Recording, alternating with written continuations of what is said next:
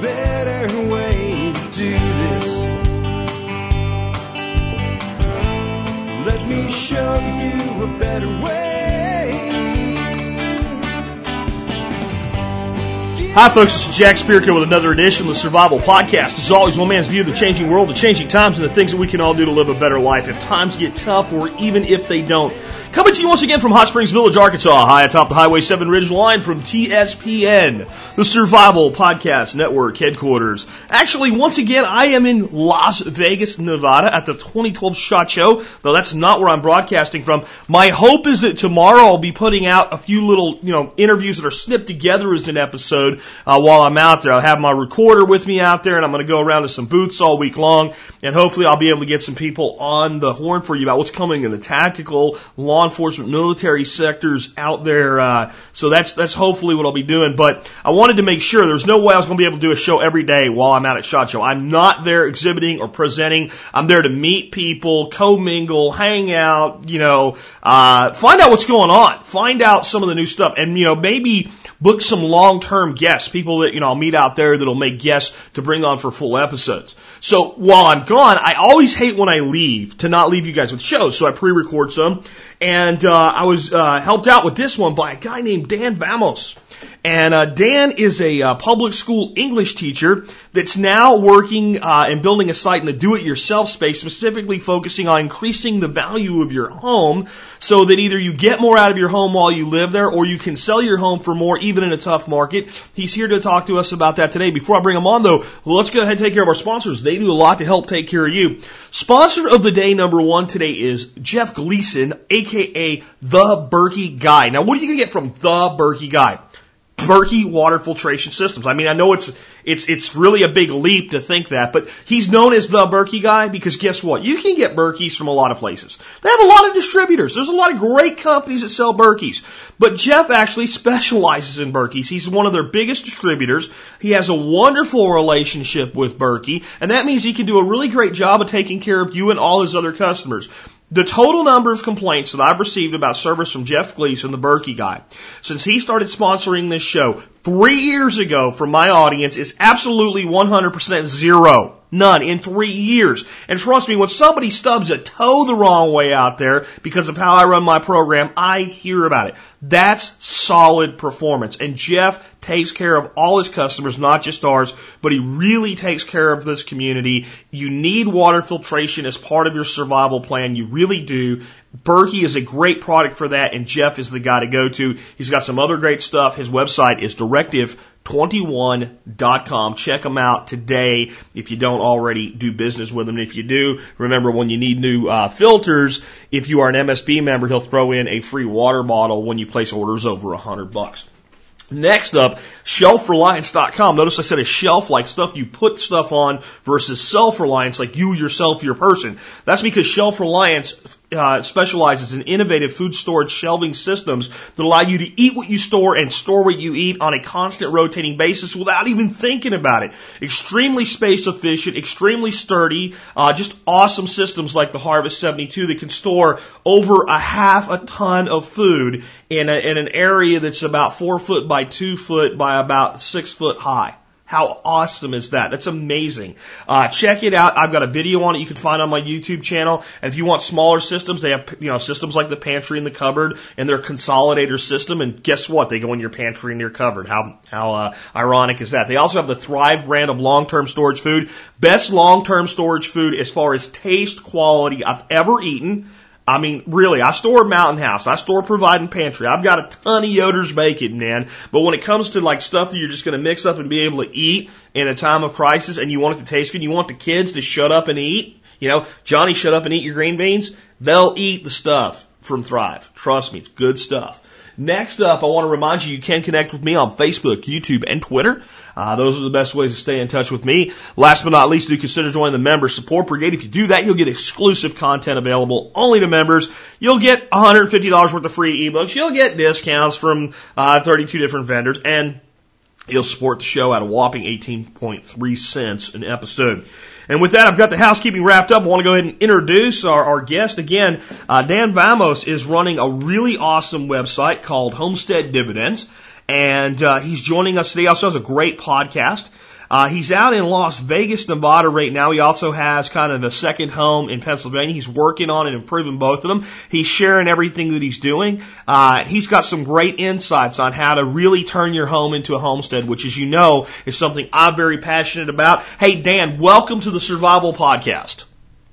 Hi, Jack. Great to be here. Hey, folks, you want to tell folks a little bit about, kind of your background and what you're doing now? Oh, absolutely. Okay, so I was born and raised in western Pennsylvania, and I've been teaching for about 17 years. And my wife is a physician, and I've had to travel around the country with her. And that has kind of exposed us to many different things and buying a lot and fixing up a lot of different homes as we've traveled with her career. We're located right now in Las Vegas, Nevada, and we have a home that we're fixing up back in Pennsylvania, which is home for both of us. And so I have always been interested in survival and do-it-yourself communities, and I thought there was a natural connection because who is more of a do-it-yourselfer than a homesteader? And homesteaders are definitely interested in home improvement. So I found a connection between the two, and that's really what my site is about, Homestead Dividends. Well, that's really cool, man. And so I hear you mention like Vegas and Pennsylvania. And you're talking about adding value to a home, and you're having to sell some of these homes as you move. But like the real estate market has been like really kind of sucking wind. But I mean, I personally found that when you do the right things to a house, you can still sell a house today. Has that been your experience?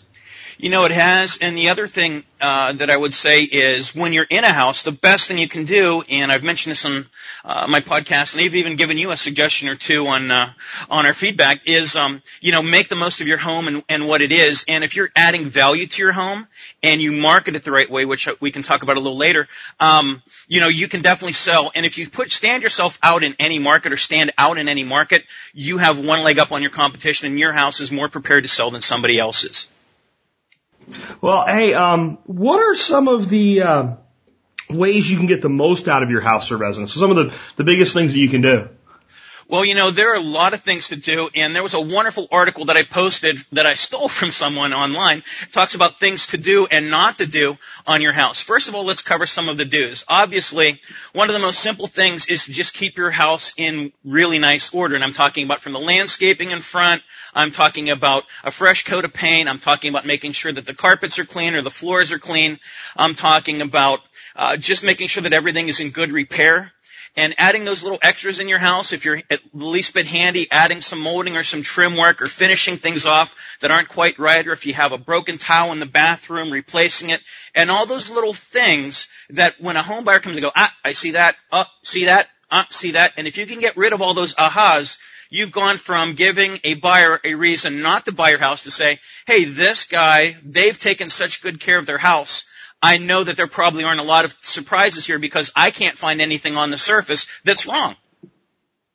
Yeah, I mean, I've always thought that the reason you do all this stuff, because like if I walk into a house and like the towel rack is loose or whatever, I'm not thinking, boy, that's going to be hard to fix. And I mean, geez, I'll never get the appraisal to come through so I can buy this house because that flipping towel rack. But what I am thinking is, okay, this person's trying to sell their house. They've done what they think is the best that they can do. They put their best foot forward. This is their best foot. So that tells me I'm dealing with a person, even if I'm not, my feeling as a buyer who doesn't really give a shit about stuff. And if there's like a problem in the attic, they just hit it. If there was a leak, they just, put a pan in the roof or threw some schmutz on top of it or something. They're not the person that really takes the time to make sure things are maintained and fixes them right. Is that what you're saying? Absolutely. And Jack, I wanted to share with you something that I shared with you before than you actually spoke about on your podcast, and that is a 3-ring binder sales portfolio that you put on your kitchen counter or wherever it is when you have prospective clients in. Have all of your manuals in there from all of your appliances, have all of the repair work bills and et cetera in there, and just show that you have all your ducks in a row and all the information on your house. And that sets you apart from many of the other sellers because when someone walks in your house and sees all of the paperwork on the house and all of the things that you've done, and you have all the receipts from all the service people, they know that this person has really taken care of that house, and that really sets you apart from the other people. Yeah, because you're probably not going to see that somewhere else. That spoke to me. I remember now. I was telling you, I know you from past communications when we were talking off air. And that actually, I remember that exactly now. And I remember why that resonated with me. We sold a house north of Allentown, Pennsylvania. And we had a real estate agent up there named Jane Schooley, and she was absolutely amazing. And we did that plus what she did is she put together this book, who the internet service provider was, what the cable options were, the closest grocery store, the school, everything that you could think of that the community had to offer was all in this book. And when a prospective buyer walked in, they could pick it up, and it wasn't a question, I wonder where the grocery store was. There's 3 main grocery stores in town. Here are the brand names. Here's how far they are. Here's where they're at. Here's the school that your kids will go to. Here's how they're rated. And I guess if your school sucks, maybe that's not. But it was a good school district and all. Our house sold in 72 hours. That's fantastic. And I think part of that is you were well positioned and well marketed, weren't you? We were. She was absolutely a dynamite agent. So, I mean, I guess that's, do you usually sell your own home or do you use an agent or? You know, we usually use an agent, with some of the smaller things like our homestead or bug out location back in Pennsylvania. We've kind of handled that purchase ourselves, and we're getting more confident. But because of my wife's career, sometimes we've had to move in a hurry and not necessarily have the ability to stay where the house is while it's sold. And we can't have relatives, you know, coming out showing the house and whatever because we were away from where our families were. So it really was kind of prohibitive for us to kind of sell our own homes. Yeah, we were in that situation a few times myself where I was doing a lot of traveling with transition, and that would have left my wife to do that alone. And I just flat out didn't feel comfortable with strangers coming to the house. Let me show you around, and I'm not there to watch your back. That just didn't feel right to me. And I think that a good agent markets your house and earns their commission. And if you get a crappy agent, you need to get rid of them as quickly as you can. Absolutely. And, you know, Jack, going back to the 3-ring binder, I was just going to add one thing, and that is I find it interesting that many people's houses never look better than the day they sold it.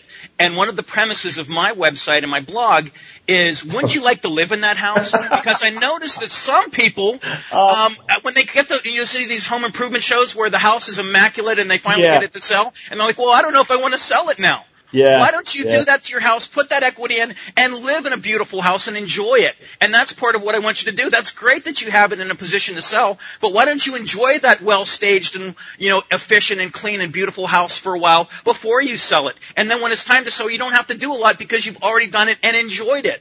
Yeah, you know what? We really learned that when we sold our place in Pennsylvania. And we actually did a lot of do-it-yourself work. We had a contractor do the stuff that we couldn't do. And we had brought the house a long way. But one thing we had held off on was doing the carpeting. And when we were getting ready to sell it, we went and just put everywhere there wasn't wood floor or tile, we just had all the carpet redone, brand new.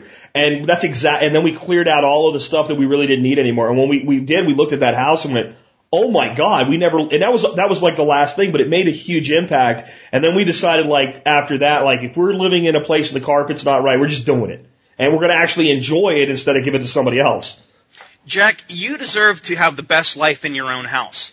And it's frustrating to me that a lot of people hold off. Yes. And, you know, you need to understand that you've deserved this. You've worked hard for this house. You're putting a mortgage, or if you paid it outright, whatever. You've put a lot of work into getting that house. You should enjoy it to the maximum that you can.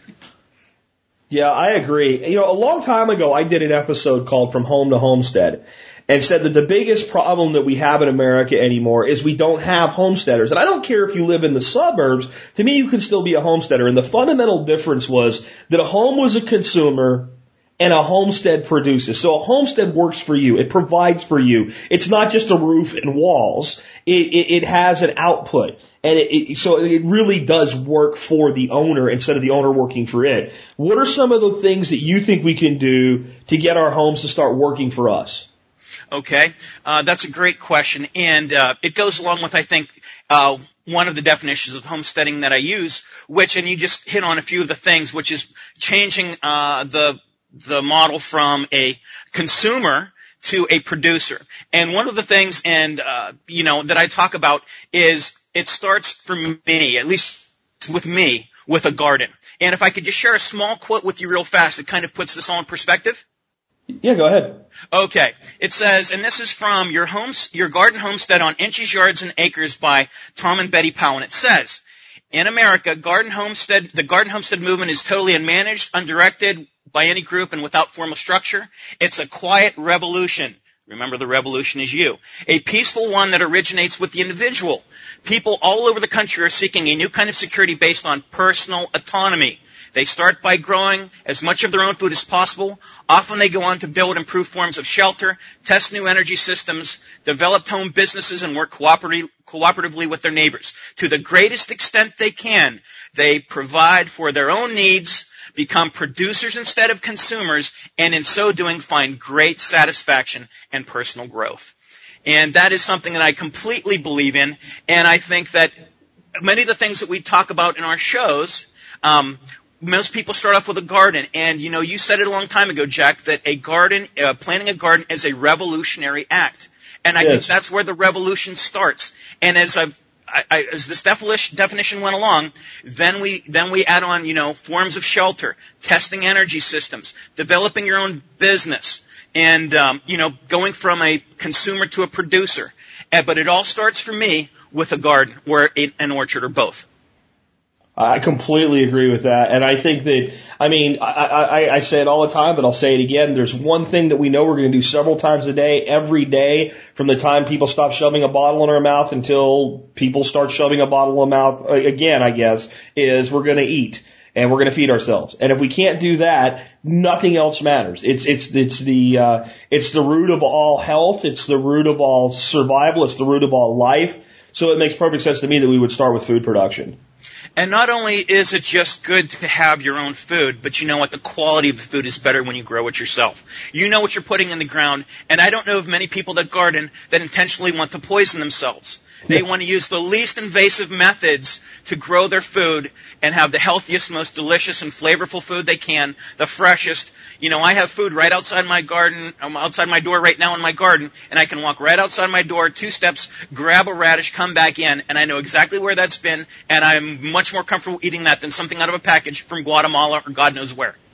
And I think, when I sold my place in Arlington, now, selling my house in 72 hours in Pennsylvania wasn't that big a deal. The market was really good back then. When I had to sell my house in Arlington, for a year, right, I had people emailing me, dude, how are you going to sell that house? It was an impossibility because I was very public, as a longtime listener, about what I was going to do. And people couldn't believe that my plan was actually to sell a house in 2011.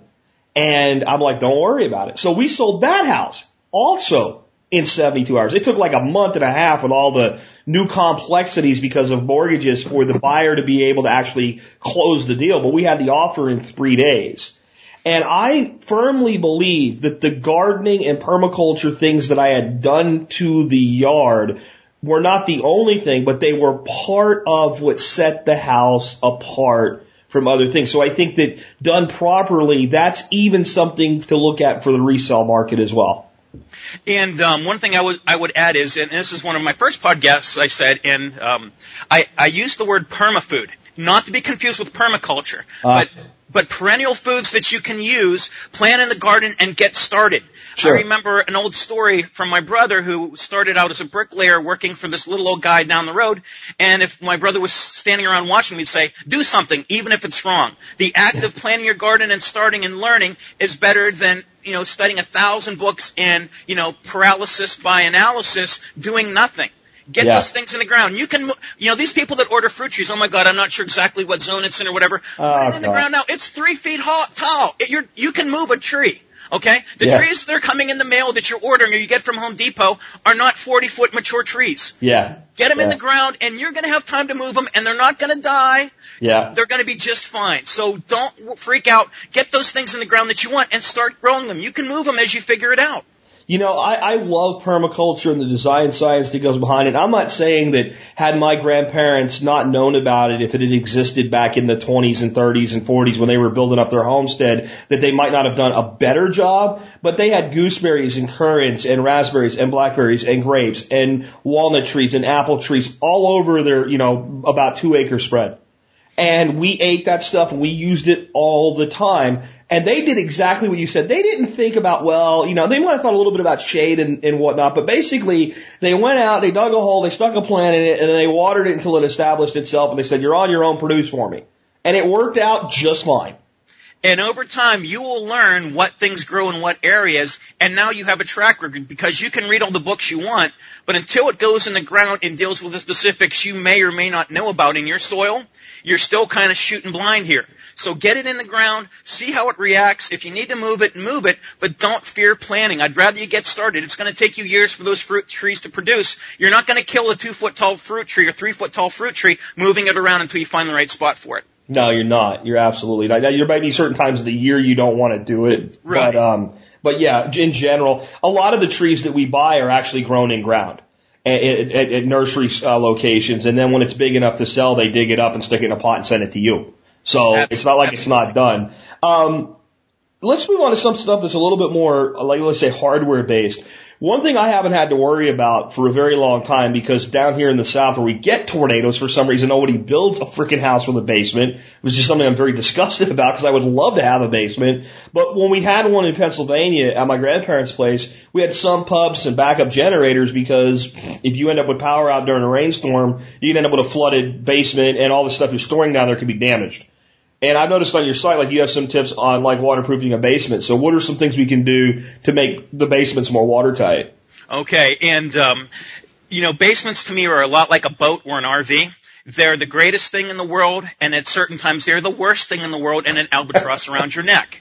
So, they are great to have. They're wonderful for storage. And those of you that haven't ever had a basement or don't have one now, the storage and just taking your utilities, your washer and your dryer and having them out of the way down the stairs, it's wonderful. But when they flood, they are an absolute disaster. And a couple of the things that I really recommend doing, one of them is, my friend, for small leaks, is a product called a hydraulic cement. And you mix it up in like a little cake batter, and you smear it onto an area, wet or dry, and it'll actually expand as it dries. And we took our home back in Pennsylvania, which has a basement and was incredibly leaky, and without a sub pump. We had the basement completely dry without a sub pump in because of the use of hydraulic cement and glass block windows. Wow. And that's what you did. That's the whole thing. That's pretty much it. Now, with the glass block windows, before they were there, the opening was beaten up old pieces of wood window that were falling apart and decaying. You know, that kind of old house window that you say, my God, this thing's going to fall over and slice somebody. I tore those out. And I'm kind of lucky that my brother, being a mason, taught me how to lay glass block because his business was in Miami, where glass block panels are the thing to do.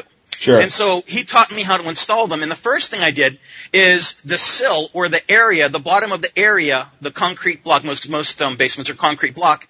The first thing you want to do is fill those cells or that void to produce a waterproof area, because if water's already coming through that area, you're not doing any damage. You're actually greatly improving the area by pouring concrete down in that area, the cells in the concrete block. So I fill that area off, let it dry, and then I come back with white masonry cement, which is a waterproof cement.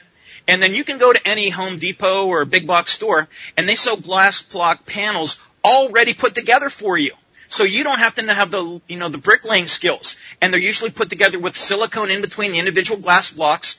You install it as a panel and seal in around it with more white masonry cement. And then when it dries, I go back with a bead of white silicone to waterproof it. And we have absolutely had no problems. And on my site, I show that not only is there glass block panels, but for those of you that vent out through your basement, they have different models. One, that you can put your dryer vent through the glass block, and there's a special panel added to it for a vent. There's one that has a window for, getting fresh air down in your basement.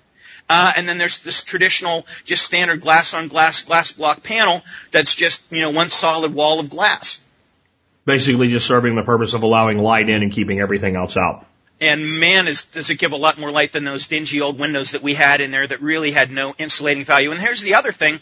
Those glass blocks are airtight, and you talk about an insulated piece of glass. When you have a 4-inch wide piece of glass that's insulated and a vacuum, the heat resist, the R value is much higher than a regular pane of glass. Oh yeah, just the amount of air that's held in between the blocks is a massive amount of insulation. I know, one of the big things that I miss about having a basement was that, we used to make homemade wine. We still do, but we used to make a lot of it, and it was a great place to store it. Cheese, garlic, onions, anything like that down in our basement. I mean, the storage life was huge. And I really do wish there were more homes with basements in the South. And I mean, not, it also drives me crazy. Every spring when the tornadoes start up down here, they're like, go to the basement of your home. And there's not a house here with a basement. So there's a lot of advantages there as long as you can take care of them. Jack, let's be honest. The real reason you want a basement is the same reason I do. It's a man cave. It is a man cave. It is. You put a pool table down there or a TV, or you can have your tools and you can make it a mess and you just have that delineation at the door going up the stairs. That's your part of the house, hon, and this is mine. Fine, stay out. And it's just great having a place you can keep your tools in the house and work on projects that aren't freezing cold in the winter in climates where you do have basements. And one other thing about a basement that I wanted to add, if you want to dry it out, one of the best things I can think of is having a wood-burning stove. You're taking all that humidity. I mean, what is a greater dehumidifier than a wood or a pellet burning or some kind of a open flame, source or a heating source to get that humidity out of that basement? So that's another element that I don't have right now in my house, but I strongly recommend to my listeners. Yeah, we actually had it was like a half basement, I guess you would call it, in a split level house that we had in Pennsylvania. And there was a wood stove downstairs and there was a vent in the floor that was just basically a vent up into the dining room. And it didn't really do anything except just sit there and allow some air passage. And if you had heat going on downstairs, the heat would come up and heat the upper portions of the house as well. It was pretty cool.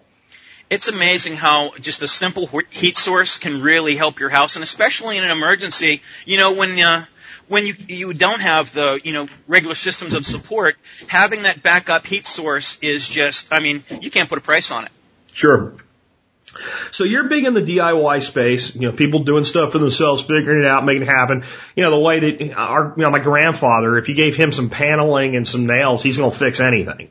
It was before duct tape existed. I don't know how they lived back then, but that was the mentality that generation had. So today people are kind of coming back into it, and when you don't have the experience, maybe you make some mistakes. So in your experience, what are some big mistakes you've seen people make when they're working on their house? Okay. One that's maybe a small mistake, but I think is kind of funny, and it kind of ties in with your carpeting story. One thing that people do in their houses is they'll renovate a house, and then they'll tear up the carpeting or the old floor, then they'll put in a new flooring, and then they'll paint the walls. And then they have to cover over everything, and God forbid you get paint or do any additional work in that room, and you've damaged your new carpet or your new floor. The last thing you should be taking out of the room is the carpeting or the old floor. It's a natural drop cloth that you don't need to worry about. And it's one of the biggest mistakes that I think people make is because you've just opened yourself up to a huge liability with that beautiful carpet that you've laid or that new floor, and then you immediately cover it over. And having worked construction, I always was amazed at people that are covering over these beautiful floors, and they say, be careful, this is a brand new, hardwood floor, and we're doing work in there. That should be the last thing that goes. So that's probably one of the big things. And I always find it funny, and that's one we never did. I'll admit when we've done some dumb stuff, but if we were going to paint a room, we always left the flooring till last. It just makes sense. Or drywalling or doing any kind of construction or any kind of work in there. It's a natural drop cloth, and that's something that you can definitely do. Some of the other mistakes that I think that people make is, one, they definitely get in over their head. If you are not qualified to mess around with 220 electric, and let me tell you what, 220 electric, for people that don't know, those are the big appliances like your dryer, if you have an electric dryer or an electric range, that will kill you. Don't even mess with 220 unless you can do 110 work, which is your regular outlets, blindfolded. You're going to get yourself hurt, possibly killed, or do a lot of damage to your house. There are certain areas where I do not recommend, unless you have a lot of experience on and a lot of confidence, you just don't mess with. 220 electric is one. If you want to play around with a light switch and add a light or a lamp, turn off the breaker at the panel, and you're going to be fine. But 220 is something that is dangerous to work with, and unless you really know what you're doing, one mistake could be your last. So that's one of the huge things I say. And the other one is plumbing. Unless you really know what you're doing with plumbing, stay away from the pressure side. Now, if you want to work on the trap or the drain side that's not pressurized, that's a great place to start if you need to fix a drain or something like that. But on the other side, if you don't know what flux is, you have no business messing with copper pipe. You're going to have a big mistake, and that plumber who goes in to fix your mistake, when he sees that water shooting out, your price tag of your bill just doubled. Yeah, I remember this old poster or something that said labor rates on it. You know, and like the base labor rate was $20 an hour. And then it was like $30 an hour if you watch me do it. And then the most expensive one was like $100 an hour if you worked on it first and then brought it here to me to fix it. Yeah. You know, you can do a lot of damage on your own house if you don't know what you're doing. But at the same time, there are ways to do things and learn. And, you know, those do-it-yourself books that you get, a lot of them are really helpful. But once again, most of them are broken down into levels of ability. Start off with the basics and the simple things, changing out, you know, switches and things like that, or, you know, making a stud and, you know, working on some drywall and some small things that if you make a mistake, it's probably not going to be the end of the world. I also recommend working in areas where people aren't going to see right away. So don't start your home improvement career in your entryway and in your formal sitting room. Okay, you probably want to start off in places like a bedroom or a private bathroom that the visitors aren't going to see, or in, you know, areas like garages and things, and work your skill set up and build up some confidence and some talent. Don't start in the most obvious place and decide that you're going to make the Sistine Chapel. Okay, that's a bad way to start, and you're only going to get frustrated, and you're going to shoot whatever confidence you do have and walk away frustrated and demoralized. Yeah, and you know, you're making me think of one thing that I have an absolute passionate hatred for, and I think people should avoid it at all costs, and I always hate when I'm looking at a house that I want to buy and it's been done, and that is wallpaper. Every piece of wallpaper I look at makes me want to punch somebody in the face.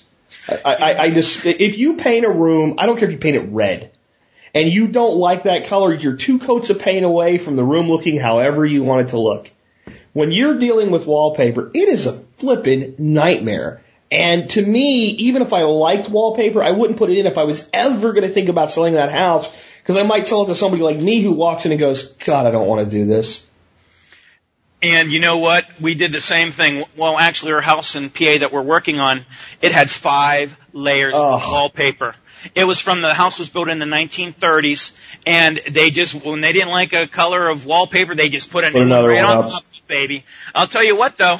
I could have put a hammer into that wall, and it probably would have bounced off with all those layers of support on there. Yeah, I know exactly what you're talking about from that area. You know, I grew up in eastern Pennsylvania, and we moved back there for a few years back, and we looked at one old farmhouse, and it was like, you know, you could tell it's like old lady wallpaper, and like the house smells like old lady perfume. Yeah. And we're looking at the wallpaper, and I was like, I pulled a pocket knife out, and I stuck it into the wall. And I swear to God, it went in almost a half of an inch before it hit the actual wall.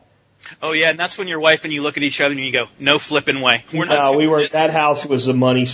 What that house actually needed was dynamite and a bulldozer and a new house. And we didn't buy that place. It was a really pretty piece of land, but the house was just too far gone. I mean, do you run things like that too when you're looking at older homes, like, you know, knob and tube wiring and things like that, where people maybe don't realize there's major upgrades required to make the place safe? Right, and that's why I think it's real important, if you really don't know what you're doing and you're buying a fixer-upper, that you don't get a complete rebuild fixer-upper. You want something that's relatively modernized, maybe the family stuck in the 70s or the 80s, you know, that's okay. But, you know, if you don't know what you're doing, getting a, you know, turn-of-the-century farmhouse is probably in over your head and above your pay grade, and probably not a good idea. Now, with wallpaper, it's a lot of work, and I can't recommend to people enough. If you're thinking about selling your house, as you mentioned, do not wallpaper the heck out of that house, because if you watch these DIY shows on TV, you just see those people walking in those homes that are wallpapered out the yin-yang. They go, oh my God, there's no way I'm doing this. And the way to get wallpaper off efficiently or effectively is a very time-consuming process. There's a thing called a Wagner power steamer, and essentially it's a big paddle that's concave. Steam goes through the paddle. You stick the paddle on the wall. It's about 6 by 12 inches, and you steam that area, and it becomes soft. And then you move over, and it's a repetitive process that will take you literally 2 or 3 days to do an entire room as you sweat the glue out and then go behind with a scraper and scrape it all off. But that's only the beginning. Then there's that remnant glue and all that other stuff you have to get down off the walls in prepping for a paint job. And of course, because it's wallpaper, you've probably done some damage to the walls. So guess what comes next? Okay? Either drywall repair or heavy-duty spackling. And I mean, you're talking about a lot of work. Yeah, I agree. Now, one thing we did to cheat at our place in Texas, and we hired a contractor to do this so this would look right. They came in and they sprayed texture right on top of the wallpaper, and they painted over it, and you would never have known there was wallpaper under there. If I was going to live in that house for 50 years, I probably wouldn't have done that. But given I knew I was going to hand that house off within 5 years, that was a quick, simple solution, and it worked. And, we were there for 5 years, and it looked just as good the day we left as the day, we had it done. Let's just leave it at this, Jack. Texture paint is a lot like perfume or cologne. It hides a multitude of sins. Yeah, absolutely. So another thing I wanted to talk to you about is, because I always ask people to submit some questions, and you have one here that I think is really, really interesting. It makes me think how valuable, I have 2 pickup trucks, and how valuable they've been to me with landscaping, with projects, with just, the other day we just bought a whole bunch of shelving to go in a new shed we put up and some Rubbermaid containers and all, and it would not have fit in a car. But you have a question you wanted me to ask. How do I have a pickup truck without owning one? I'd like to hear the answer to that. Sure. And, there are a lot of people that need a pickup truck about 3 or 4 times a year, and other than that, it really doesn't fit their lifestyle. And the thing that I recommend people do is they have at some of these big box stores, and then also at a place that I like to check out for these kinds of things called Harbor Freight, they have wagons. And if you have a towing kit on your vehicle, you can have this storable a wagon that you can build yourself. You can either have the pre-built ones that are for a little bit more money, or for literally $400 and a couple pieces of plywood, because they give you the metal frame and the towing kit, and you just add on a floor and some sides. You can have your own essentially, truck that's your wagon that you put on the back. And they make them in sizes, 4x8, which holds a standard sheet of plywood. You don't need much more than that. And you use it a few times. You can fold it up, and it goes in your garage or around the side of the house, or you lean it up against the back where no one can see. And you have access to that wonderful truck or that towing capacity. But, if you're the kind of person that you're more of a minivan mom or an SUV person, and the truck otherwise doesn't fit your life other than those 2 or 3 times or 4 times a year, I really think that's a great way to save a ton of money. Yeah, you know what? That makes a lot of sense. My father-in-law actually did that, and he had a Malibu, right? And not an old one, like a new compact, mid-sized car Chevy Malibu, and he went out and got a little trailer with some side rails on it, and anytime he needed stuff, he would go down, and, Home Depot, Lowe's were like his 2 favorite places to be, and, they'd even load his stuff up for him. There's no way that guy needed to be driving a pickup truck, though. Absolutely not. But just the one caveat is, if you're going to do this, you don't want to buy, huge pallet of concrete block and stick it on your Malibu, because even though it's rated to carry, it's not rated to carry a house. So you need to be careful, because otherwise you're going to be picking your transmission up at the next stoplight. So, you need to be reasonable at what your expectations are of what you're going to carry, and also check your tongue load, because, you need to make sure that you're not going to damage your vehicle. But if you do it right, and for most people we're talking about a couple cubic yards of peat moss or a piece of furniture and, a couple of odds and ends and a couple pieces of block here or there, a wagon is a perfect fit for someone to save a lot of money from rentals or buying a truck when, a truck doesn't really fit your lifestyle. Now, I'm a big truck lover, but I don't have one right now. I use the back of my Suburban, which luckily is 4x8, so it covers and does most of the things that I need. But we're still looking at putting a wagon on for the messy stuff, because what? I don't want to carry manure in the back of my Suburban. Absolutely. I was just thinking, I go down to our compost facility every time I have a project, and I'll load up a good cubic yard of compost, and I throw it in the back of my F-350. I don't give a damn how dirty that gets back there. But if I was driving a Suburban or an Explorer or something, and I see people come down there, and what they're doing is they'll get a bunch of containers like buckets or bags or stuff, and they fill them all up, and then they pack them in the back. And that's a lot of flipping work compared to back up and toss. And the type of trailer you're talking about would be no problem at all to get in and out of that facility. So, yeah, I'm like you. I love trucks. I'll probably own a truck till the day I die, but I also understand sometimes they don't fit certain people's lives.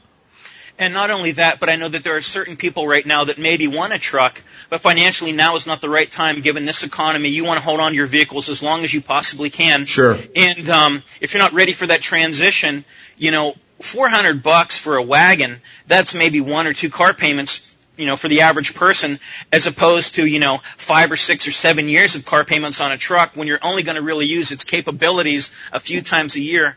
I mean, I'd rather eat $400 than $25,000 or $40,000 on a truck when it really doesn't fit my lifestyle, or I just can't afford it right now. Yeah, absolutely. I mean, you can even do what you're talking about. They have these little trailers down at like Tractor Supply that sell for $500-600. And really, and they have these little rails where you can just build side rails up on them if you want to. They're not expensive, so it's a great affordable solution. On the money thing, though, man, we were talking, and I understand what your vacation/retirement home. You actually cashed in one of your retirement accounts so that you could make that purchase. Why'd you do that? And do you think it was a good investment? I think it was a wonderful investment, and here's why. I had as a teacher, and with I mentioned my wife's career, I've had to bounce around. And so before we married, I was living in Northern Virginia, and I had some money put aside, quite a nice little nest egg for myself. And as we moved around and settled here, I had that, and I was at the time where I needed to move it because of some things that were going on. And I made a decision that I've wanted all my life to have a vacation/bug-out retirement home, and I'm in a position now where this deal just came up out of the blue, and the house was in a condition that it wouldn't really qualify for a conventional loan because it needed so much work. I knew I could handle the work with some help from a couple subs and whatnot, and it was kind of like the market was in such a way that I could buy this house. Everyone else is pretty much prohibited to do so because they don't have the money to get it. But with just a little bit of elbow grease, I can probably double the value of this house with a little bit of work in it. And, I don't regret it, Jack, because this is right around the time when the markets have taken quite a bit of a dive, and with the penalties and whatnot that I incurred, with the correction in the market, I still came up probably even to maybe slightly ahead of what the Standard & Poor's was doing at that time. So I don't feel like it was a great loss. And then the other thing is there are people that wait until they're 60 or 70 to have that vacation home or whatever.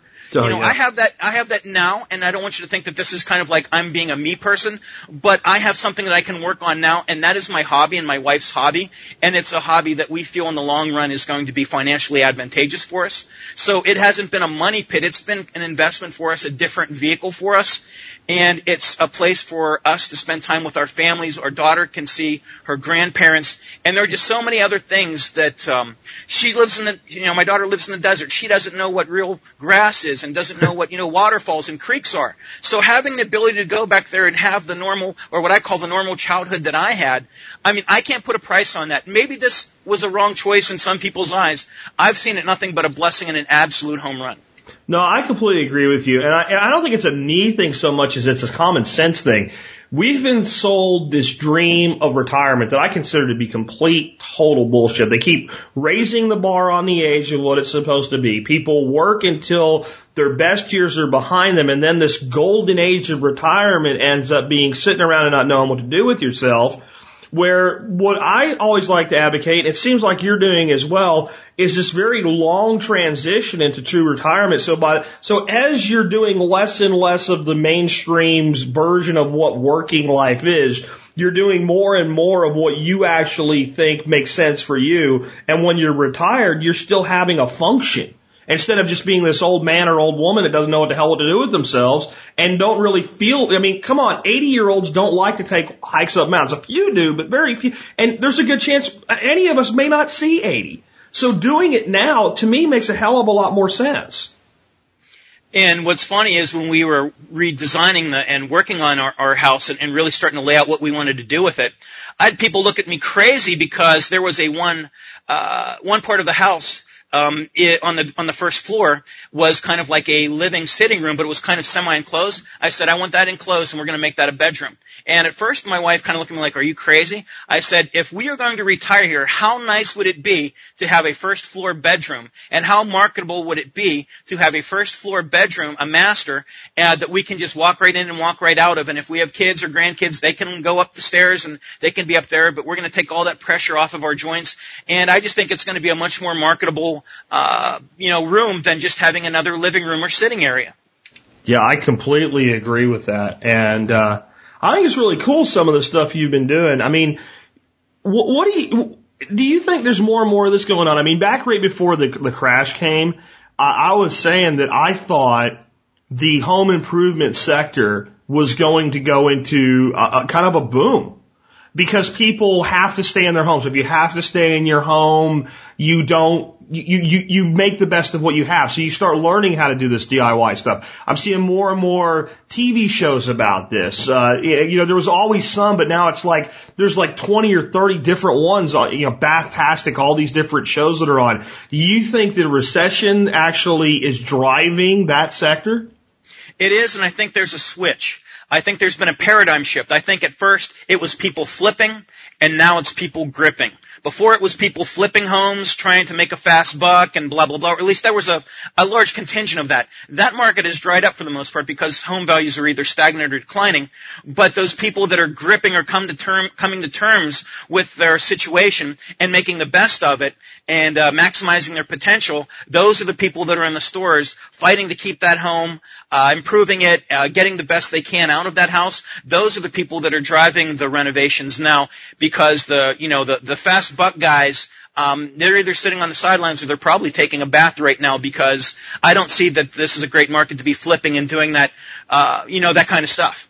Yeah, I completely agree. It was making me think, it was weird how my mind is weird. It thinks of things that seem totally unrelated, but we just had Christmas. And like the thing I do every Christmas is that movie that comes on all day long, that A Christmas Story. I love to watch that movie. Little Ralphie and his BB gun and all. And you'll shoot your eye out, kid. Shoot your eye out, kid. Well, the old man, right, fights the furnace. He can change a fuse in 3 seconds. When he gets a flat tire, he envisions himself on the track in NASCAR. And I think that like that generation, that was like there was a pride of ownership in a home. A home was not an investment in the way that we think of it today. It was your home, for God's sakes, and they wanted to pay it off as quickly as they could. And when something broke, you don't call a guy for that. You fix it. And if I don't know how to fix it, before I call a guy, I call a buddy. And if the buddy doesn't know how, then I'll call a guy. And I think we're seeing a return to that.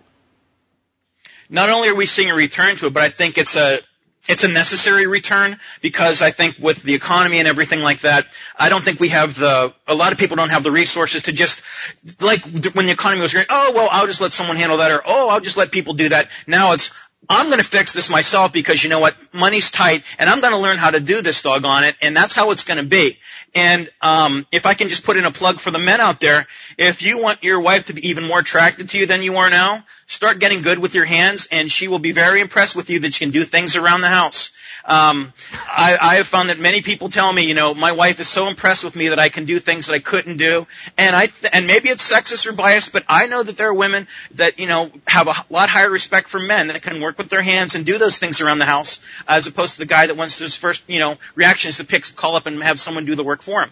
Yeah, what works for me is none of that, man. It's when I do the laundry. That's when my wife like. She gets that. If I want to get on her good side, I do the laundry and the dishes. I can tinker with stuff and sweat and work hard in the yard, and I can fix stuff around the house, and that's nice. But if I do the dishes or the laundry, she says she puts it on the calendar when I do it because it's so infrequent.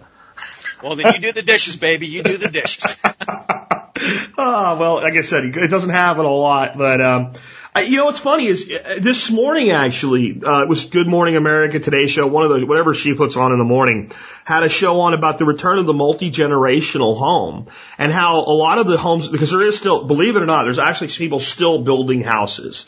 And there are still new homes being built, but a lot of them are being built with a completely separated area with its own unique entry point, its own little mini kitchen and all, so that grandma or maybe grandma and grandpa can move in, but yet everybody still has their own space. So I think maybe one of the things people need to be thinking about long term with investment properties today is I think that trend will continue.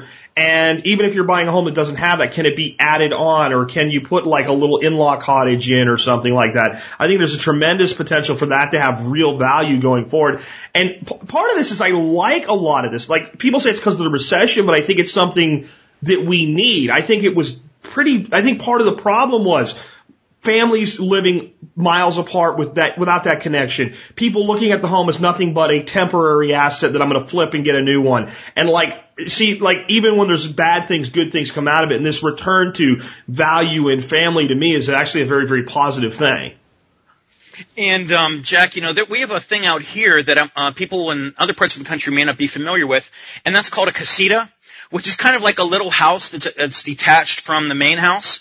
And many of them are efficiencies or one-bedroom little apartments. And that's really an awesome little model that works out here. Now, back east, people can do apartments, or I've seen people where the basement is its own little efficiency. It's kind of a couple-step walk down, whatever.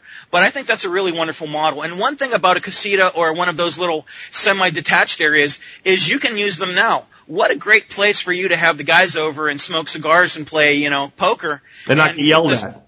Right, and you can make a mess, and then you can clean it up later, and you can smoke up that part of the house, and it's not going to stink. Yeah. And you've got your own little place, or when your kid turns, 16 or 17 or 18, and she wants to, you want to step them down to a little bit more independence, but you're still got your eye on them, or, maybe they're going to go to tech school or trade school or community college or college, and they want to stay at home.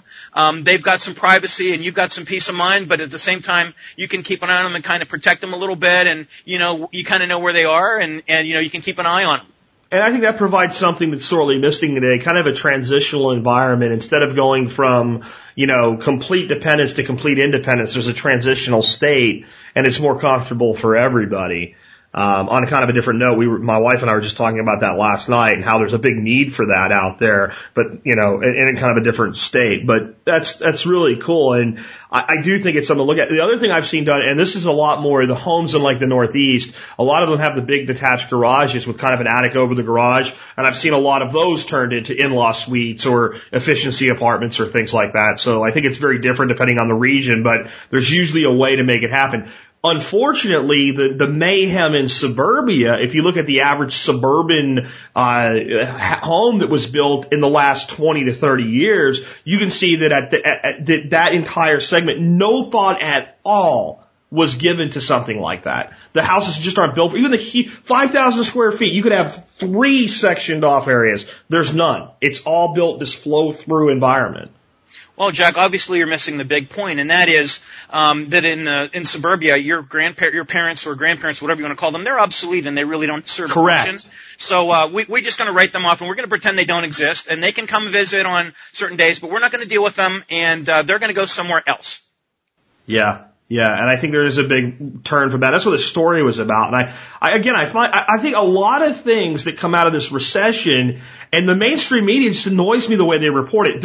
You and I both know that in planting permanent crops and planting gardens, there is a boom going right now, like we have not seen since the victory gardens of World War II.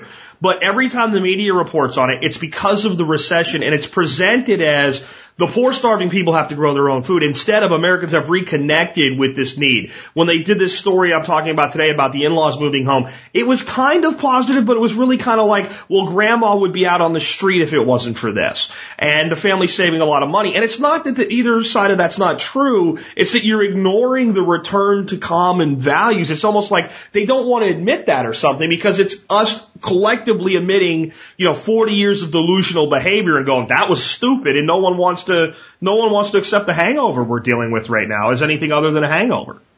No, and that's not politically correct. So it's actually been a blessing for us, Jack. You have the audience that you do and the support that you do because you're telling the truth, and it's being ignored in the mainstream media. So it's both a blessing and a curse. It's a shame that our mainstream media is ignoring these situations and really not embracing some of the wonderful things that people are doing in the garden homestead movement. But at the same time, that's why we have the niches that we do, is because we're just putting out there the common sense, real world as it's happening and what's really going on.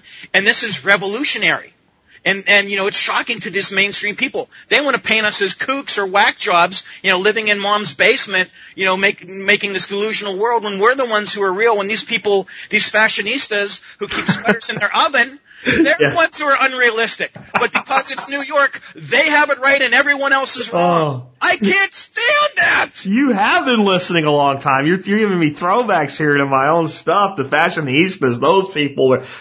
I remember that because I remember the one girl, she was a very pretty, powerful looking young woman, looked like she was in business and dressed all in black, and she looked like somebody that really had her act together. And her response to why she doesn't worry about having food in her home is because I'm young and single and there's a dinner every night.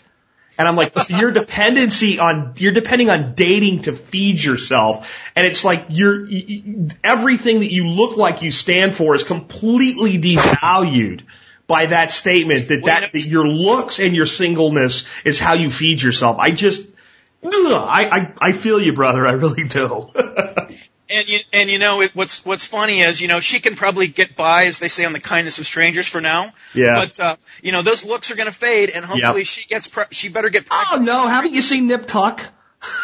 Oh God! So you don't, instead of doing the maintenance on your home, you do the maintenance on your body, right? You know, you have things lifted and tucked and enhanced, and that's what these folks do now. You know, that's where the value is seen in America today. Well, yeah, how many beautiful people does it take to change a light bulb? One, they hold it still and the whole world revolves around them.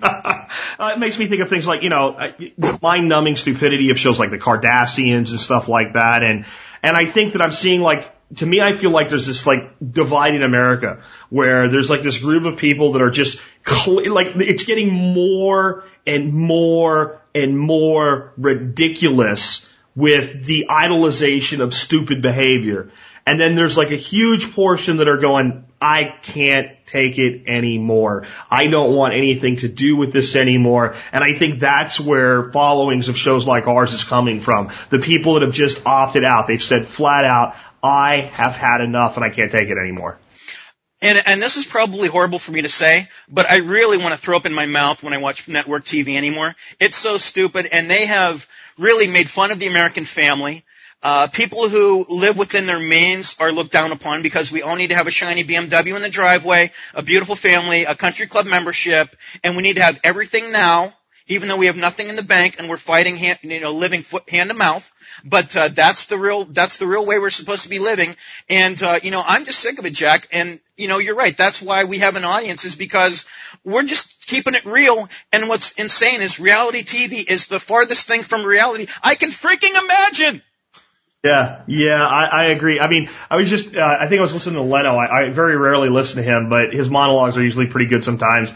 And he was saying that one of the nannies from the Kardashians is coming out with a tell-all book. And he said, what possibly could there left to tell? Isn't there a camera everywhere these people go?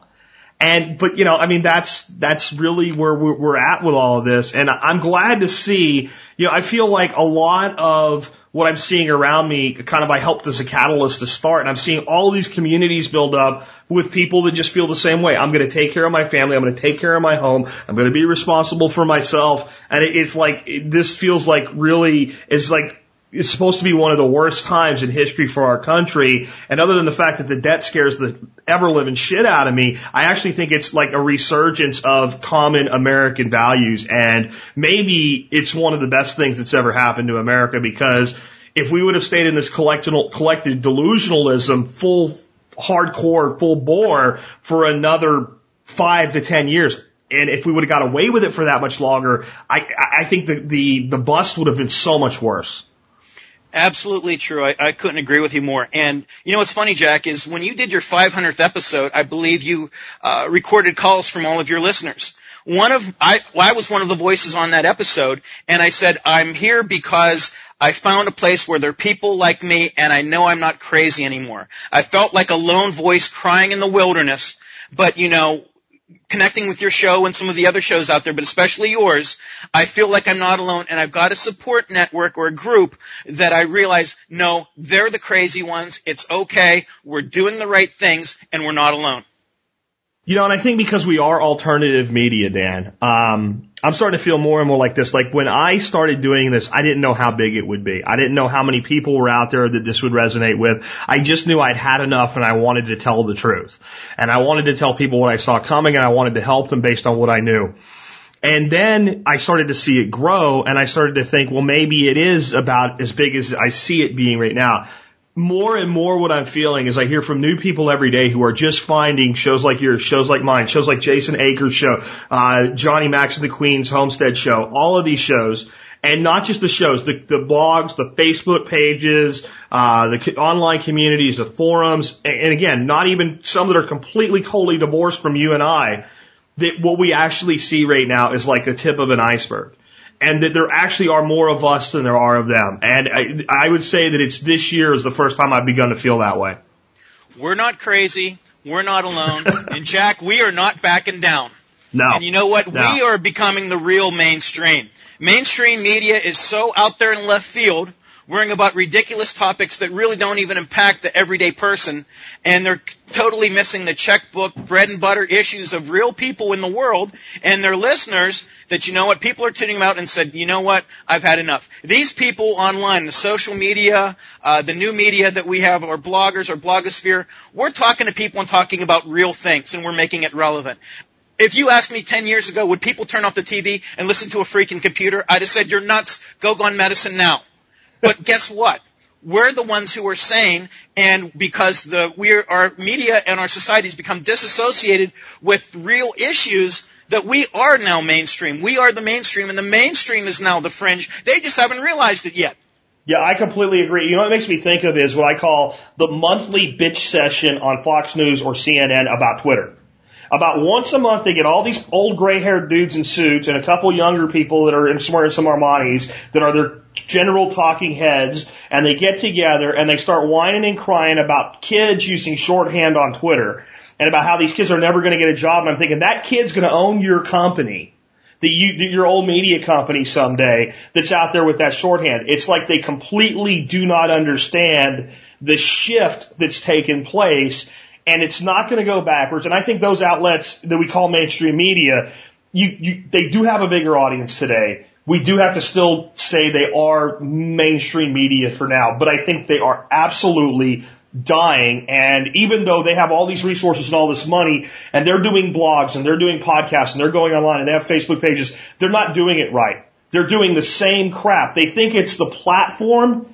It's not the platform, it's the message being put into the platform. And they haven't figured it out. And I'm like you, I'm grateful they haven't figured it out, because I don't have to compete with Fox News right now. I can beat their brains in like a guerrilla warrior, and there's nothing they can do about it until they figure it out. And I figure they've got at least 20 years before they really get it.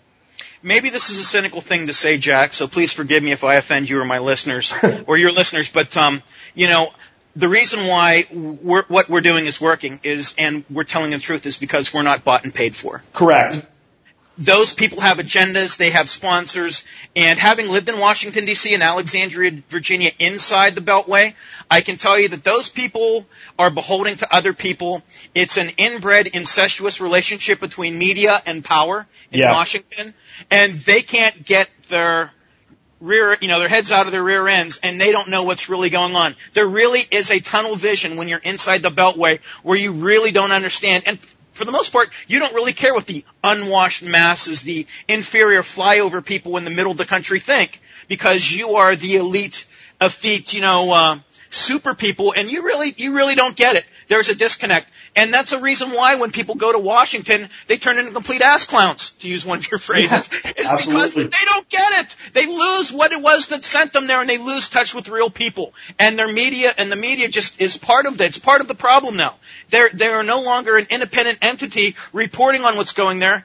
I mean, you see people like Andrew Mitchell. Who's she married to? Alan Greenspan, ex-head of the Fed. Sure. I mean, they're inbred. They go to the same parties and do the same things. Yeah. They're the same. Yeah, I agree. And I think about like the independence that you have is so liberating in this space.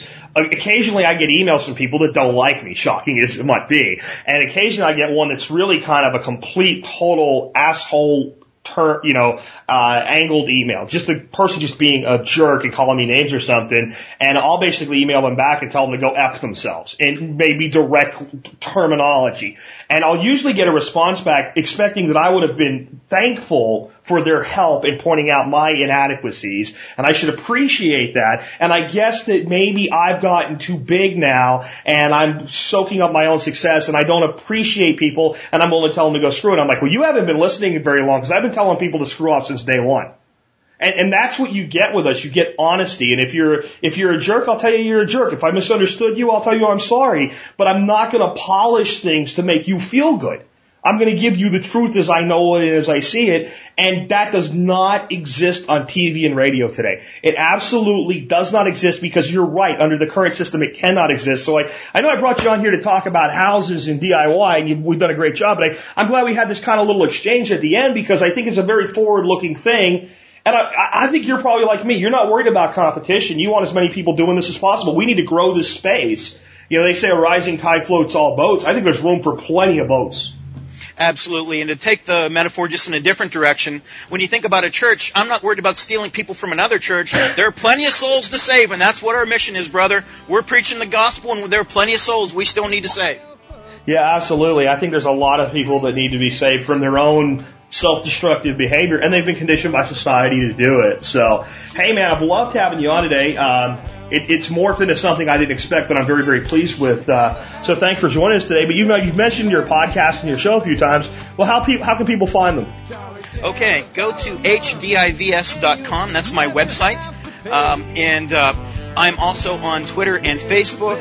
On Twitter, it's at HDIVS, and Facebook, just once again, search Homestead and Dividends. And on iTunes, same thing, search Homestead and Dividends, and you'll see my icon come up. My old one's there, but my new icon has a large H and a D with a bunch of green vines on it. And click on it and subscribe, and give me a listen. I hope to give you guys some great content. And I'll put links to all of those resources in today's show notes. And again, hey, Dan, thanks for joining us today on the Survival Podcast. It's been a pleasure, and thanks to you and your audience for all that you do, and for supporting me, and God bless. Hey, man, again, thanks for being here. And, folks, with that, today, this has been Jack Spirko, along with Dan Vamos of Homestead Dividends, helping you figure out how to live that better life if times get tough, or even if they don't. It's in our food these days, it's on our TVs. Sometimes we forget we are what we eat. I don't know the answer. It's like there's nothing I can do. It's the price we pay, I guess, when we follow all the rules. There's a better way to do this. Let me show you a better way.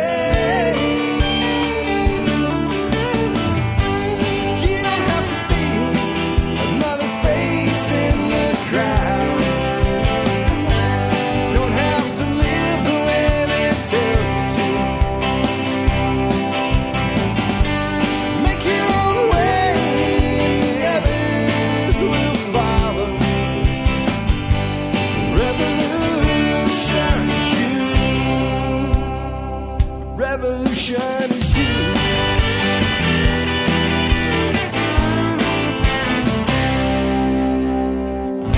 Someday we'll realize our children just can't pay. 'Cause nobody up there cares. They're living for today.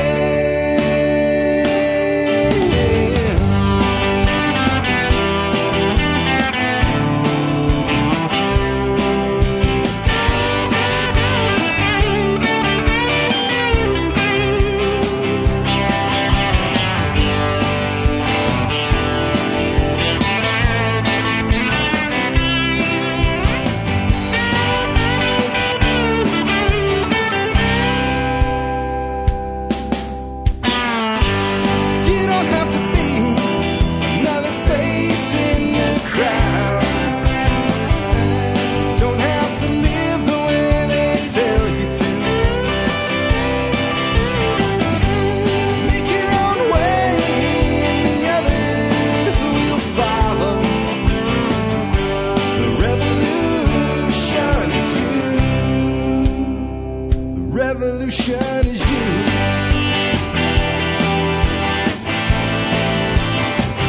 Revolution is you.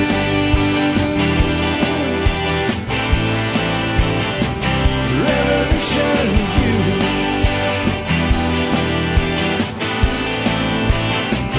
Revolution.